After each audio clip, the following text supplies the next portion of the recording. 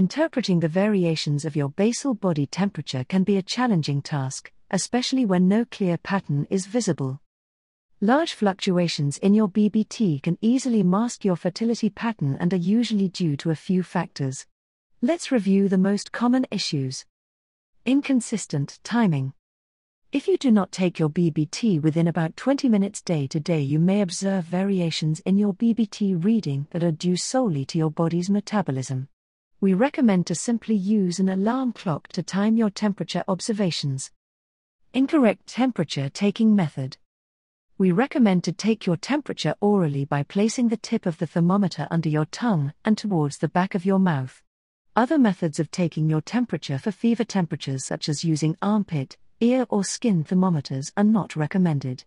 It may cause large variations in your BBT, rendering any interpretation inaccurate. Some women find that taking their BBT vaginally may lead to smoother readings. This is also an option in Fertility Friend. Sleep patterns issues. The recommended guidelines for taking your BBT is to take it right when you wake up and after a solid block of sleep whenever possible. External factors.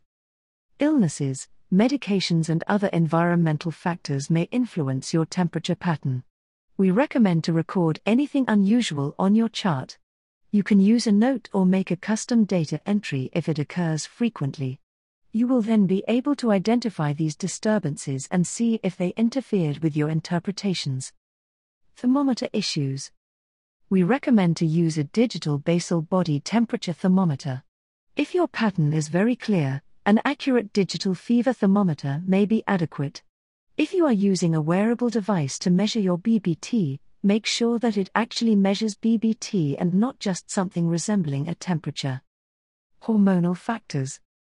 Temperatures can also fluctuate a great deal when you are not ovulating, or when you have cycles with delayed ovulation.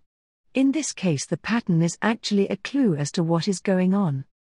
If you are taking your temperatures accurately and are still having large temperature fluctuations with no clear ovulation pattern over a few cycles, this should be mentioned to your healthcare provider.